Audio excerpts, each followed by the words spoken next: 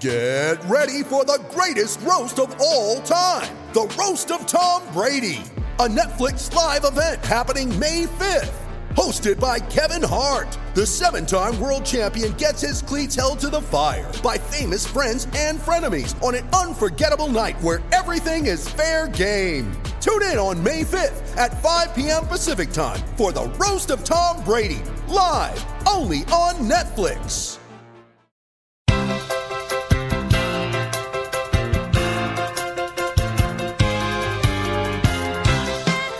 Hey everybody, welcome back to another episode of Simply Amazing. Tim Ryder from the Apple, and yeah guys, we are just kind of letting the calendar roll out at this point. The Mets were eliminated from playoff contention on Saturday.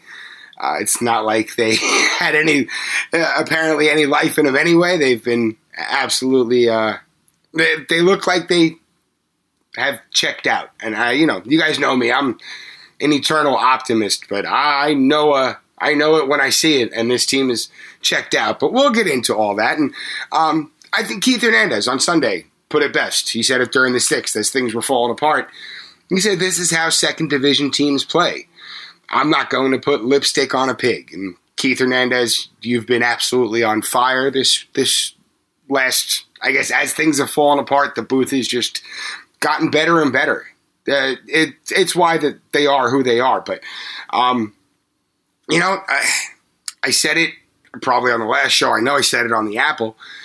Finishing strong is a very important aspect of a quote-unquote lost season, which this has turned out to be. And this team's done anything but finish strong. It's actually been extremely disappointing to see. From a fan's perspective, and even, looking at these players after writing about them all, well, for the last few seasons, but just seeing everything fall apart, and with so many more questions than you anticipated coming into the second half of the season. You're like, all right, well, you have question marks, but guys are coming around, you have a nice core, but even now we'll go over the numbers, but you have to kind of wonder, like, what just happened? What have we seen? But again, we'll get into all that. I do want to make a quick note.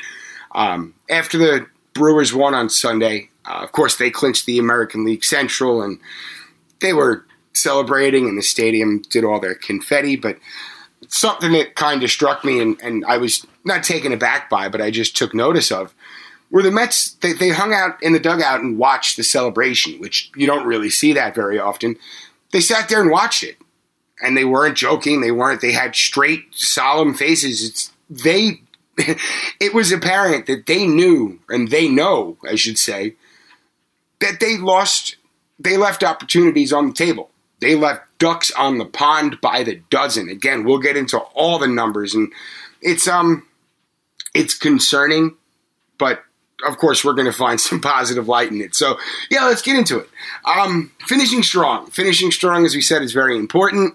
That has not happened. Heading into the St. Louis series, which began on September 13th, the Mets were 3.5 back in the wild card. They were 4.5 back in the division. They have since lost 10 of 11.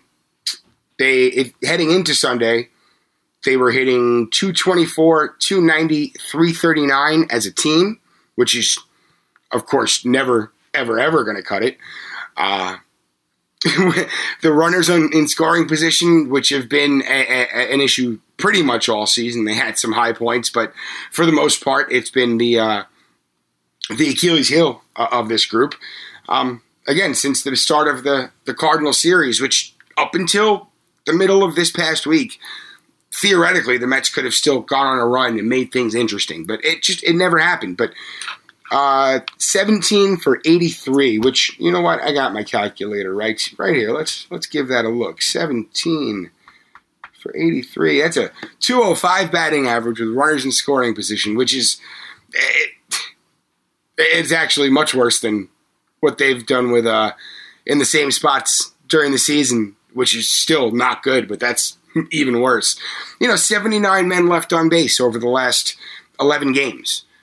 That's game-changing amount of runs left on the base paths.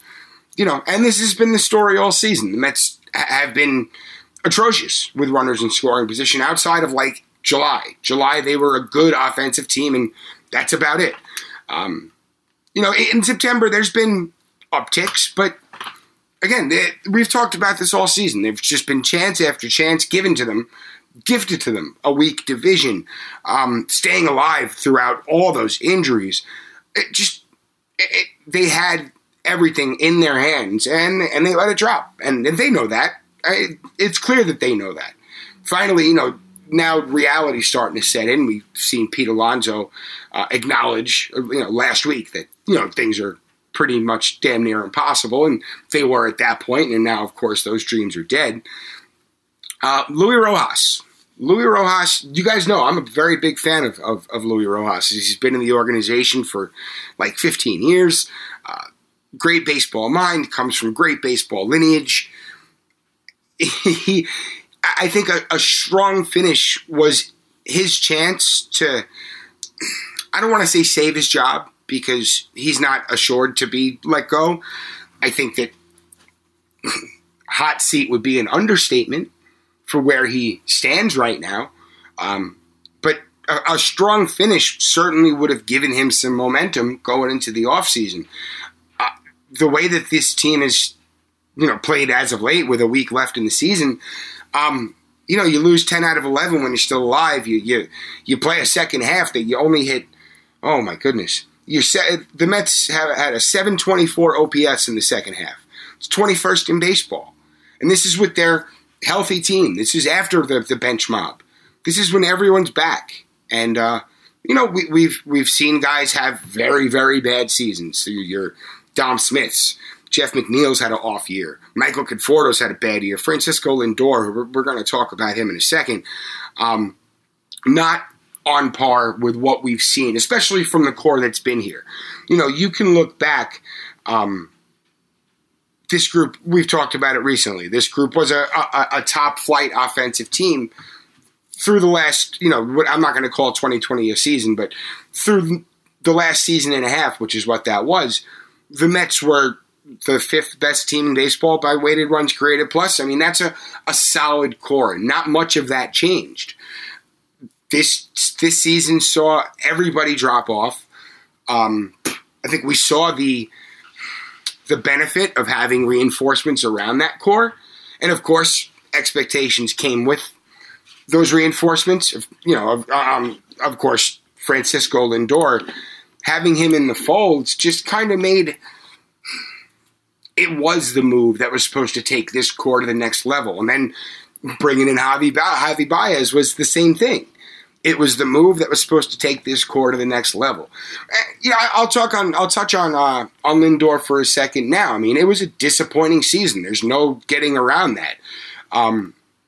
He said it last week. He said, I feel like we had a really good team coming into the year. We have collapsed, and I haven't performed, especially. I know if I would have played a little better, we could have won more games, and we'd be fighting for first place right now.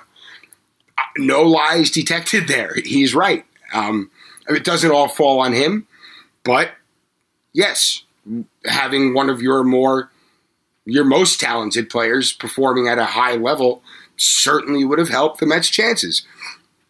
There's no way around that. It takes a village to get these things done, but the village failed as well, so it's on everybody. Lindor had a very slow start. 43 weighted runs created plus, which is 57% worse than the average major league player. That was from opening day until May 5th, so 111 plate appearances.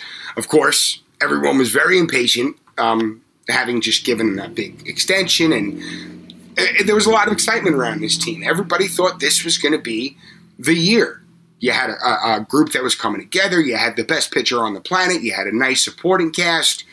And it just, Lindor not getting off on the right foot, it set a narrative. And there were a lot of people that were very upset. And, Cohen wasted $340 million on a player that's garbage. He's trash. And they're still saying it now. So the narrative took place.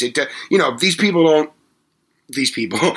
There's a certain subset of fans that will still only look at batting average, still only look at season numbers and say, oh, look at, he's hitting 220. He had a bad year. Yeah, he had a really bad year, but there's still encouraging aspects to take away. Like, if you look at Lindor, after that really terrible start from May 6th until when he got hurt, that was July 16th.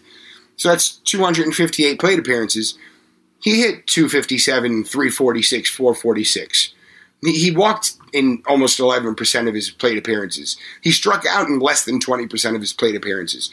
His 120 weighted runs created plus was pretty much right on the level with what his peak weighted runs created plus was. 122 from 2017 through 2019. That was undisputedly his peak. And actually, I wrote about this all on the Apple. If you cut that down to his final 185 plate appearances before he got hurt, that line is 269, 357, 475. Like, he was coming around, and then you have a nasty oblique injury and kept him out for a while, and it took a little while for him to get back, but he did. And all the while, he's playing outstanding defense. He came into Saturday. I'm sure it hasn't changed since. Tied for the major league lead in outs above average of all position players, plus 19. Nicky Lopez from Kansas City, also a shortstop, is tied with him. Nice player, having an outstanding second half, but nobody hears about him because he's in Kansas City. That's where Major League Baseball has to pick things up. You have so many marketable players in small market teams. Like, if people were watching the Pirates on a regular basis, yeah, they lose a lot of games, but that's a fun group. Same thing with the Royals. Sal Perez is having an outstanding year. I bet you they played, maybe 1, 2 ESPN Sunday night games? Maybe? Anyway, I don't want to get off track. So, coming back from the IL, Lindor scuffled. He was not playing well. Turned it around. Heading into Saturday, he was right around that same line that he was before he got hurt. 270-ish, 370-ish, over 500 in slugging because of the 3 home runs against the Yankees. He hit another home run on Sunday, struck out 4 times on Saturday. That was I believe it was his 3rd or 4th Golden Sombrero. The SNY booth was getting into it, but it kind of embodies the whole Mets season. The group finds a little rhythm, they find a little momentum, and then poof, it's gone. Then they find it again. And then it's been so elusive, and the adjustments. I know we talked about the coaching staff last week, how that kind of falls on them because players aren't necessarily the ones, they have to perform. But when things are bad, that's why coaches and coaching staffs and analytics people, and that's why every major league organization employs a giant staff of people to put players in the best position to succeed. When players are not in the best position to succeed, they fall into slumps and they go up and down because they're relying on their instincts to just snap out of it. And I think that's probably where you can lay blame on the coaching staff, is that they didn't, of course we don't know this is outside looking in, but it just seemed at times like guys were lost. And without the the life-saving device that coaches are supposed to be, we could see those shortcomings, magnified. And then that could sink a ship. And we saw it this year. You could look right down the list. In the second half, we just said it before, the Mets have been one of the, in the bottom third on offense. Runners in scoring position this season, Mets are 236, 332, 363. Their 695 OPS with runners in scoring position is 27th in baseball. A little over 1,300 plate appearances is 25th in baseball. They're just not a good offensive team. And yes, you can look at past performance and say, but they were, but they weren't this year. And maybe that changes. Maybe, plans are set into motion to reinforce this roster even further. Maybe getting off on a new foot will help.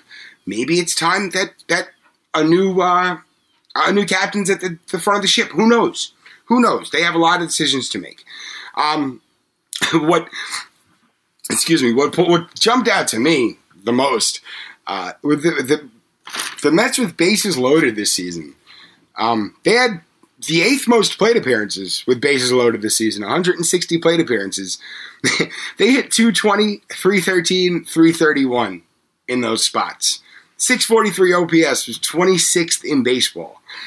Not going to get it done. Just simply not going to. It's never going to get it done. Those are the opportunities that you have to capitalize on. Runners in scoring position, bases loaded, playing bad teams. All of these situations and spots are times that you need to be at your best. And, for goodness sake, the Mets have not been able to find the consistency necessary to get over that hump, ever. And they'll go on little runs and they'll go on stretches and then they just collectively lose it. And I think as a fan base, we're about to freaking collectively lose it. And the pitching, the pitching's been inconsistent, but boy, all things considered, this group's been terrific. I mean, you look at their group stats. The Mets, their team ERA, 3.90. This is heading into Sunday.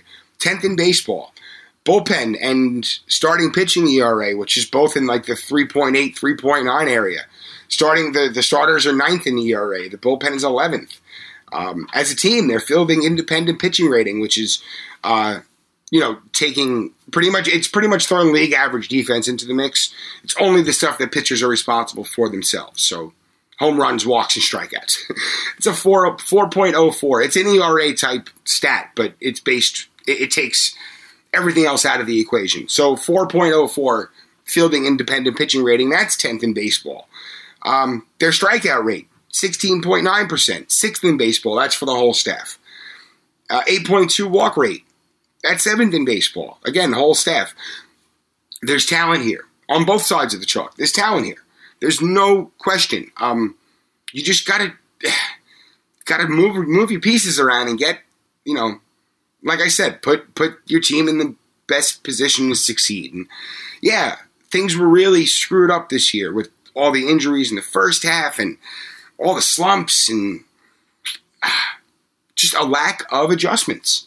And I'm very hesitant to put that all on one specific area, like I said, but it's concerning, to say the least. You look up and down the core. We've talked about Jeff McNeil and Dom Smith, but look at J.D. Davis. J.D. Davis is kind of the epitome of the hoping and wishing that, I guess, organizations do. There's no question that J.D. Davis, as an offensive player, has an extremely high ceiling. Just what he's done since he's come up. Even this season, he's been dealing with a hand injury. He's still, 380-something OBP, 280-something batting average. Even as of late, he's been back to hitting. And Dom Smith, as of late, back to hitting. He's doing it in a pinch hitting role, but I think that kind of speaks to where this team has to go from here. I know a lot of people are saying that J.D. Davis would seem like the first person to be traded. I don't agree with that. I really don't. Excuse me, I got to take a sip of water, but I got some ice with it. Excuse me. But I really don't. I don't agree with trading away what's looking to be an extremely viable bench piece in J.D. Davis for what? To get another bullpen relief pitcher? Why trade away solid parts when it just costs money to bring in somebody else? Like I said, the Mets are going to have a lot of decisions on their hands. The first decision on the docket is going to be who's calling all the shots. But we're going to take a very quick break because we have more mailbag questions this week. You guys are great. Our listeners and our followers on Twitter have been excellent with giving us questions to answer. So we'll close things out with a few of their questions. Hang tight. We'll hear from our sponsors. All right, everybody. We are back. We have been discussing, pretty much it feels like a wake for the Mets season. Just lamenting what went wrong. Of course, shining a light on the good points, but the disappointing nature of it all, pretty much.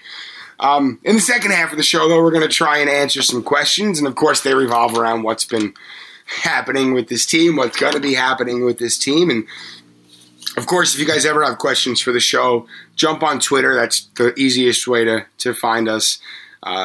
Either myself or at the Apple or even at Simply Amazing. Admittedly, I don't check Simply Amazing's Twitter page as often as I should, so I would either go to me, Timothy R. Ryder on Twitter, or the Apple NYM. If you have any questions for the show, we pretty much answer them all, so really, anytime. So we're going to start off from the top. My buddy Martin. Marty, what's up, my man? Of course, you wanted to ask me if I opened any Bowman Chrome from this year yet. I have not. I entered a couple of box breaks, but I kind of been focusing on my collection at home. Haven't really been adding to it much as of late. I will be, I'm sure. I'm sure I'll probably miss the wave on getting in while it's cheap. I'm sure one of those players. Well, you can always do well with Bowman Chrome through the winter because, of course, guys aren't playing. Once, spring training starts and everyone gets back, gets baseball fever back, forget about it. Prices go back up through the roof. It's a living, breathing market, everybody. It's kind of wild. But no Bowman Chrome yet, but I will certainly keep you guys updated. We're going to be doing another hobby show very soon. Once the season wraps up, we're going to go back to one show a week and, really kind of have some fun with the off season. There'll be a lot of ongoing news, hot stove stuff. But, I have a couple of guests lined up. I think you guys will have fun. Hobby will be one of our topics. But Martin's other question was, with Aaron Loup as the Mets' pretty much clear frontrunner for best pitcher this season, and even that's arguable because Marcus Stroman's been absolutely terrific. Martin wants to know who the Mets' second best is. So I'm going to do a 1A, 1B between Stroman and Loup. Because, you have to put DeGrom in, but I'm kind of leaving him out of the equation right now because, with the injury, it was kind of a next man up thing, and Stroman just came in and absolutely, soared. He did. He took over the ace role, and he ran with it. He has 2 starts left this season. I believe he's on schedule to make the last start of the season, so we'll have one before that this week and one on next Sunday. But everyone can kind of look at Diaz as a disappointment, Edwin Diaz, but when it's kind of tough to put how do I describe Edwin Diaz? When Edwin Diaz is really good, he's one of the best pitchers in the game. When Edwin Diaz is bad, he is one of the most frustrating pitchers in the game. I still think that he's probably been the Mets, after DeGrom and after Loup and Stroman. I would say he's probably the Mets' next best pitcher this year. And his stats won't necessarily reflect that, but his stuff is just so damn electric. And he's gone on prolonged stretches where he's been outstanding. Trevor May has hiccups. He's had some command issues. The walks have been a little high this year. And he's had these little spurts of just not having it. And then he'll go on these, 10, 15 appearance stretches where he's just totally just locked in. And he's another guy who has just been extremely encouraged by. There's certainly a drop off after the DeGrom and the Stroman and the Loup upper tier, but the Mets have, like we said in the first half of the show, they've been a top 10 team pitching wise. Have they been quote unquote clutch? Not all the time. No staff is. Every bullpen is volatile, and that happens. And I think that's certainly an area that the Mets are going to have to look into reinforcing next year. But you have a nice group here. I think you have to bring Loup back. You have to make every single effort to bring Stroman back. You have to hope that DeGrom comes back healthy, and you can get Syndergaard here for if he can come back for Syndergaard, of course. If he can come back for 2-3 year deal with incentives and stuff like that, avoiding a qualifying offer to give the Mets a little more flexibility this year, next year, so on and so forth. I'd love to see that because, again, there's a lot of talent here. I think Taijuan Walker with the build-up that he's been able to, of course, he hasn't had the results that he's wanted over the second half, but building himself back up to a 150-inning, 160-inning pitcher is going to have benefits. And sure, he might not finish strong. He might very well be out of gas. Same thing with Tyler McGill. These guys might be completely taxed by this point, and it's very possible they are. But getting them conditioned to this point and going into the offseason with so much, with just a set plan, saying, okay, this is my benchmark from 2021. This is what I'm working for in 2022. And the same thing on the other side of the ball, which we'll get to, but it comes back to finishing strong. Like, if this team would have went into even if they go, let's say they win 5 out of 7, or 6 out of 7, who cares, whatever, over the last week of the season, that sets a good vibe for things, no matter how the offseason shakes out. It was a disappointing year, but there's, sending guys off into the offseason with a little bit of momentum, a little bit of steam behind them is never a bad thing. And I think for this pitching staff, which, like I just said, I tried to answer your question, but kind of got really off track. We've had such drop-off after those top-tier guys.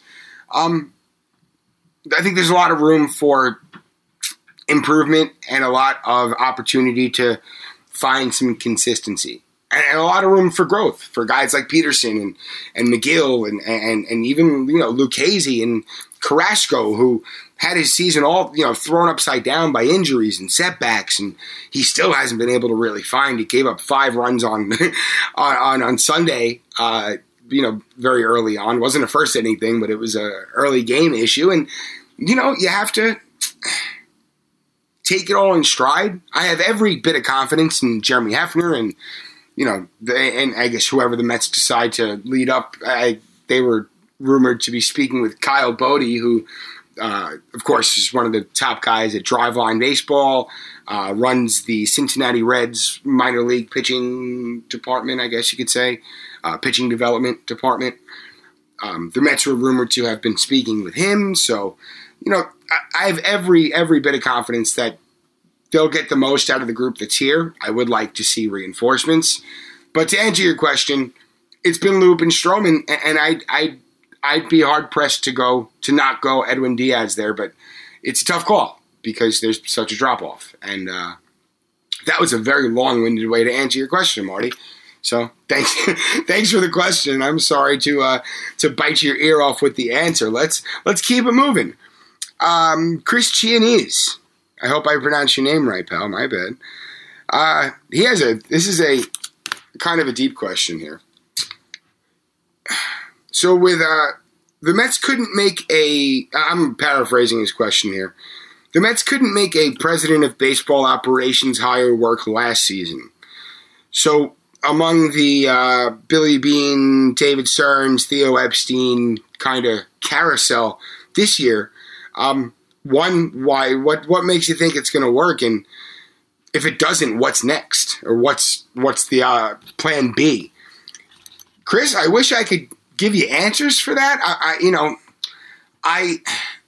If I had to have my pick out of those 3 guys, and of course this is depending if the A's let Stearns go and talk to the Mets, if Oakland lets Beane go and talk to the Mets, if Theo's even interested in the job. If I had to have my pick out of those 3,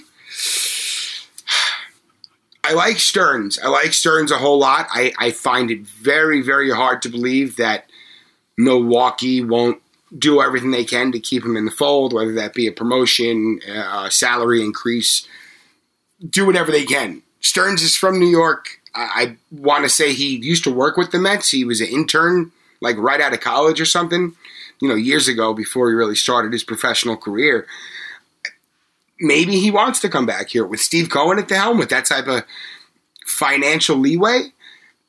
Yeah, that might be my pick. I also like Billy Beane. I'm not crazy about Theo. I don't think Theo's the end-all, be-all to what needs to be done here. I think he's a great baseball mind, but, problematic because he kind of fostered the growth of the Mets two of the three both of the Mets' last two GMs kind of grew under Epstein, and that's a story for another day. But yeah, even just I don't know. Theo he builds winners, but he seems like he's more cut out for the Theo show. He's accomplished all he can accomplish as a front office guy. How can, you get Boston their first World Series in a century. You get Chicago their first World Series in a century.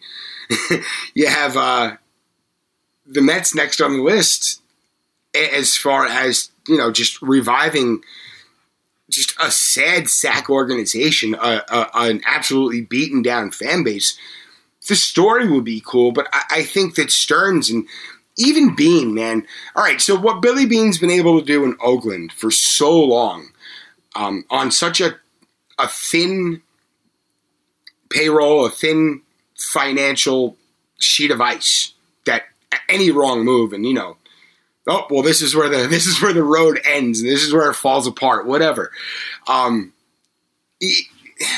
think with the flexibility that being in a major market, that flexibility would give Billy Beane, it would turn him into like a superpower. It would he'd be able to use all of that experience in finding value, or finding the most value, and apply that to a different system with more resources, and it just seems like the option with the most potential, I guess you could say. Yeah, I think I would go Beane. If I had my decision out of the three and nobody was holding him back, Beane would be my guy. What happens if the Mets can't land any of these guys and they have to make a last-minute call? And you know what? I'm moving up Brad Bedini. This is my guy, man. Brad is, you guys, I'm sure you see him on Twitter. He always tweets on this date, for whether it's the Mets, whether it's just in baseball.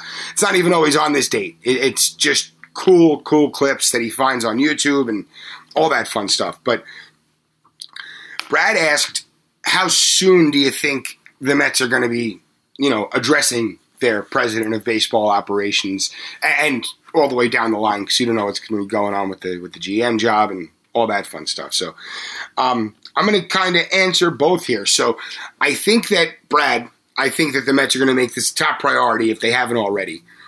And for Chris, what happens if they can't land one of their top choices?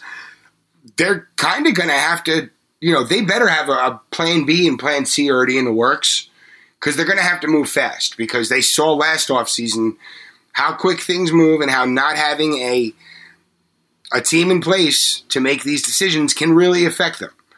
I know, hindsight being 20/20, look at Brad Hand. The whole transition of power last year, the Mets missed out on Brad Hand. Sandy came in and said, I would have liked Brad Hand. We know now he didn't have the year that he thought he was going to have, that anybody thought he was going to have. Would have been a bad signing.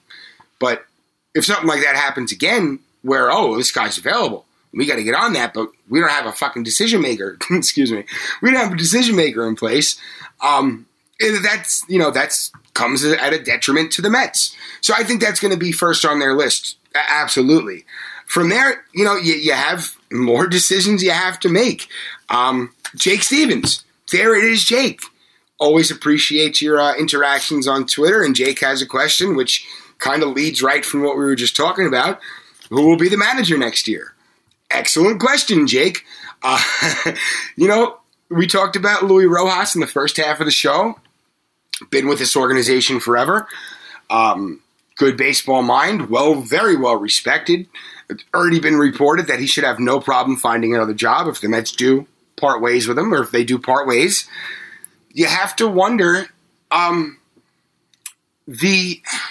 don't want to say non-reaction that he got from his players down the stretch, because it was clear that the positive attitude was there, the collective optimism that, hey, we could turn this around was there. It never happened.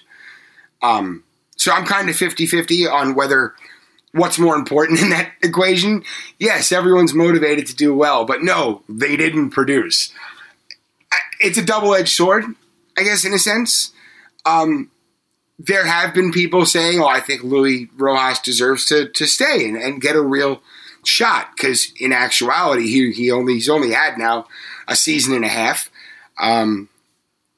During that time, the Mets have been very up and down. They've been very affected by injuries, by, half the team slumping. And this is, we talked about it in the first half. You look at these guys' track records in this core, the guys who did slump this year, and to say that it was unexpected would be, very shy of the truth. Like this, a lot of these things came out of left field. No one expected Dom Smith to come back down to earth so much harder. No one expected Jeff McNeil to go from, he had the highest batting average in baseball since his debut heading into the season, and he's in like 260 this year.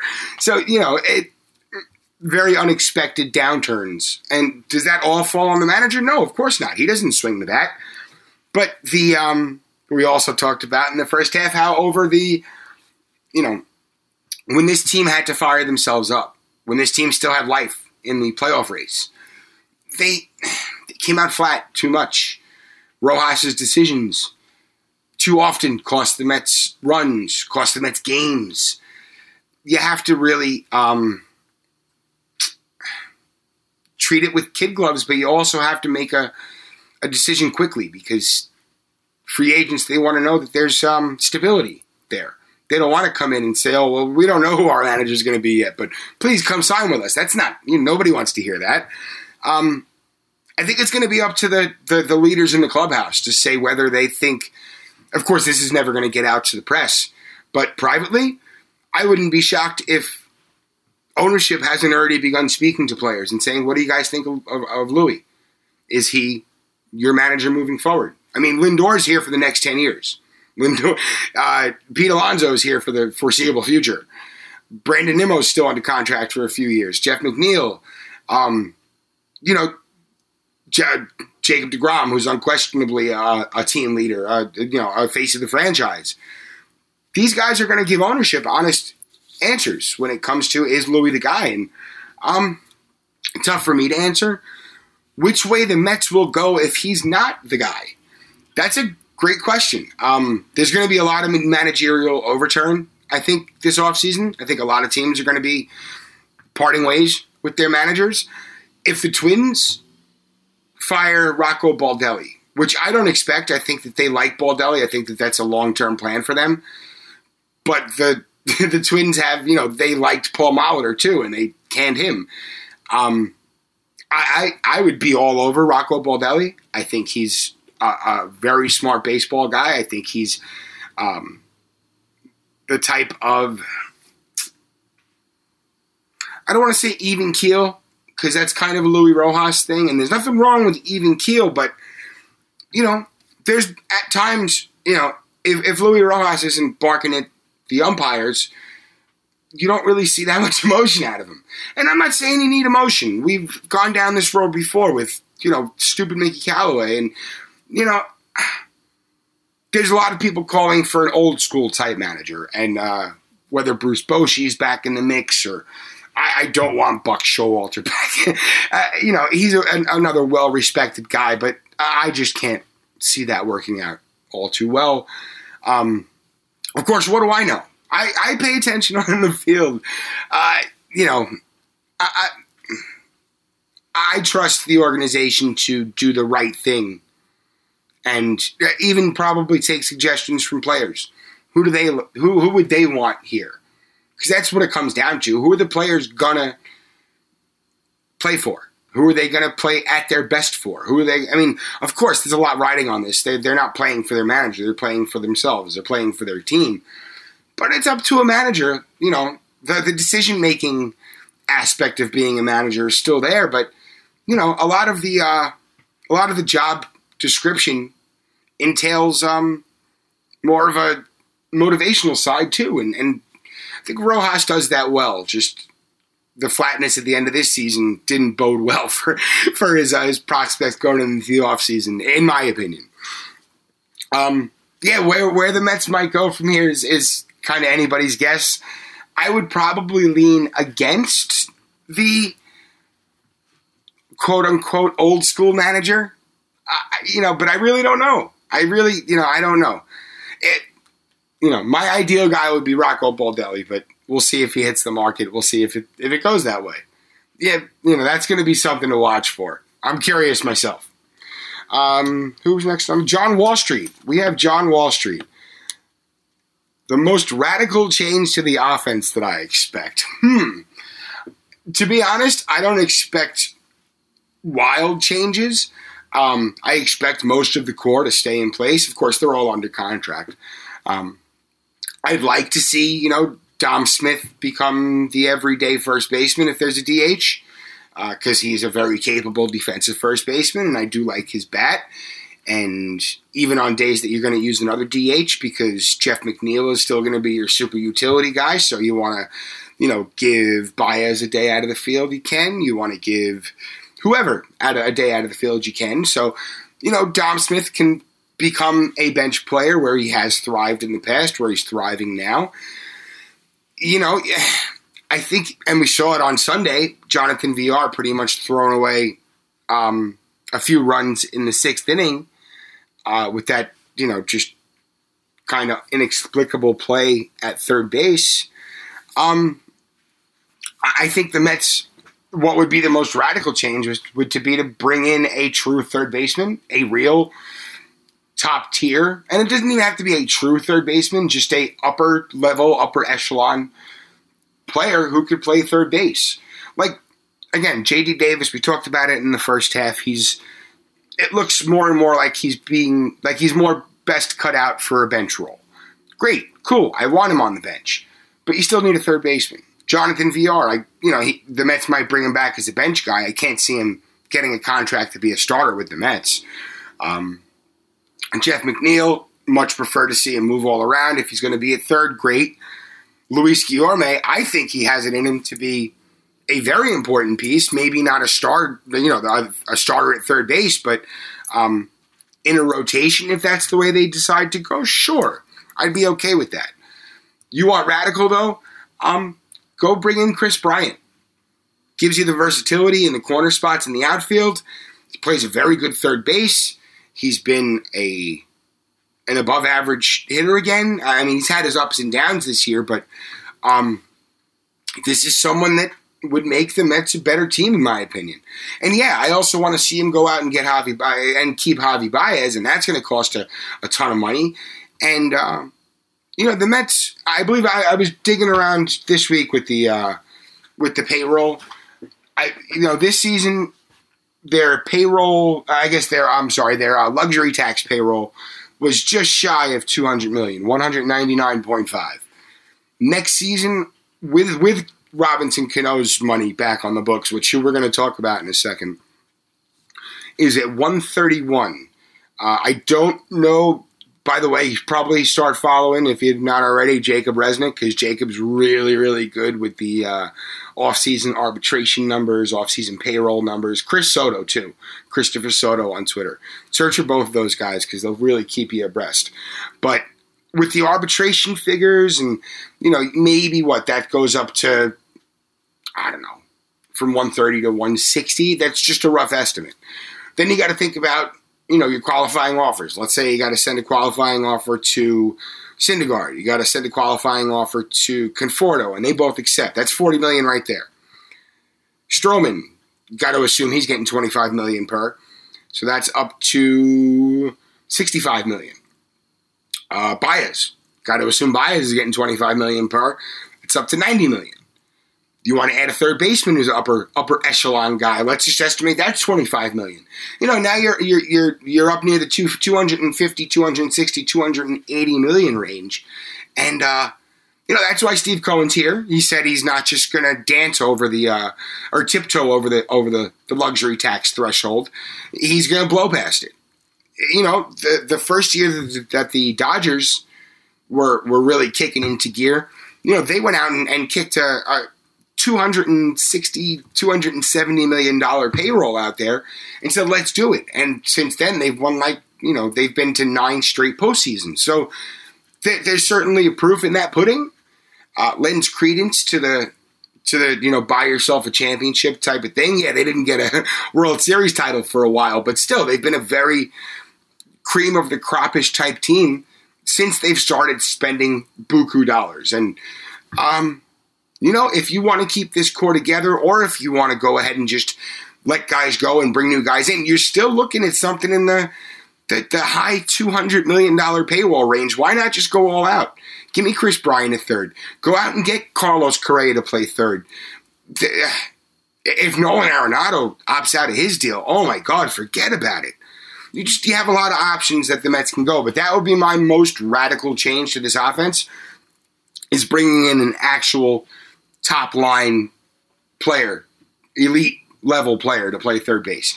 If you want to go out and bring Starling Marte in to play center field, bring Conforto back and put him and Nimmo in the corners, that's a formidable outfield as well. But you could do Bryant and kind of get the same effect. To keep Nimmo in center, Bryant in left, Conforto in right, or vice versa. Or, you make it all work. And there's going to be options. But it all comes down to the Mets spending money. And my last question here is from Jude Cam. Jude is a loyal reader, loyal follower on Twitter, been around forever. I believe still contributes at Mets Merized occasionally. And I said on Twitter, I have to stay unbiased, but this is my favorite question because it adds a wrinkle to everything that we're kind of overseeing. But Robinson Cano, who we noted is back in the mix next year, at least he's on the books for next year. What the Mets do with him is going to be to be determined. But before he got popped for steroids or performance-enhancing drugs again, he was hitting. He's, going to be 39 next year. So he's getting up there in age. Just looking at his numbers, he's a Hall of Fame caliber player. Whether he gets there with the PED bust is going to be another question altogether. But if you have to pay, I believe it's going to be $18 million you have to pay Cano next year. It was 24 minus $6 million if the Mariners are kicking in. I don't have the number in front of me, but I keep him on board.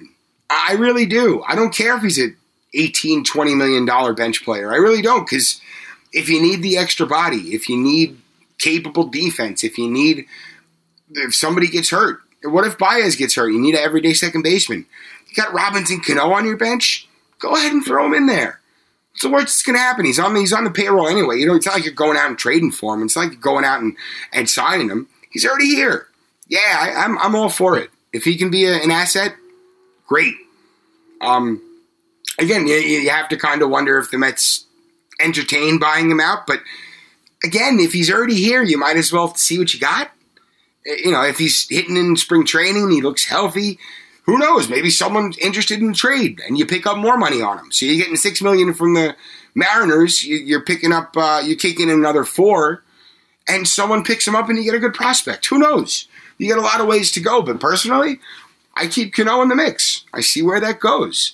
Guys, I can't believe I got through almost a freaking hour. My goodness.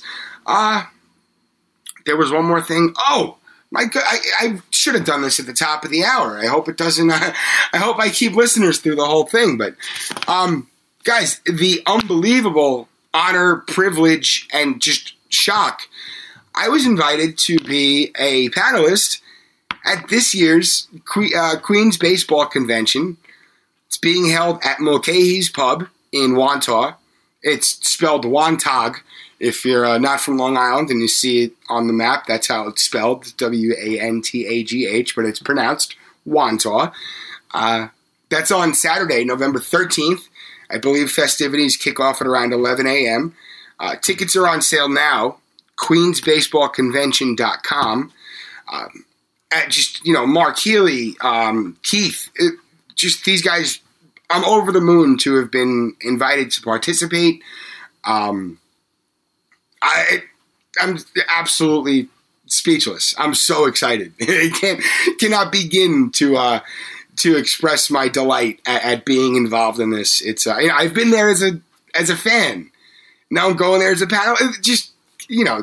You told me this 3 years ago. I'd tell you to shut the F up, man. I swear. having so much fun. So please go out and get your tickets. Gary Cohen's going to be there. Ron Darling's going to be there. Todd Frazier's going to be there. I'm on a panel with Tim Healy from Newsday, Lori Robinson from WFAN, Mark Healy, that's the State of the Mets panel. I believe there's going to be a Mets author panel, and just so cool. I cannot wait.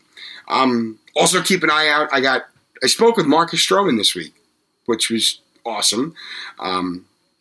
Got to talk a little bit about, I guess, the process of not pitching last season and coming into 2021 and absolutely, putting all doubters to rest with the season he's put together. And got a really nice conversation with Marcus. Going to be working on something this week, so keep an eye out for that coming out probably right as the season's winding down.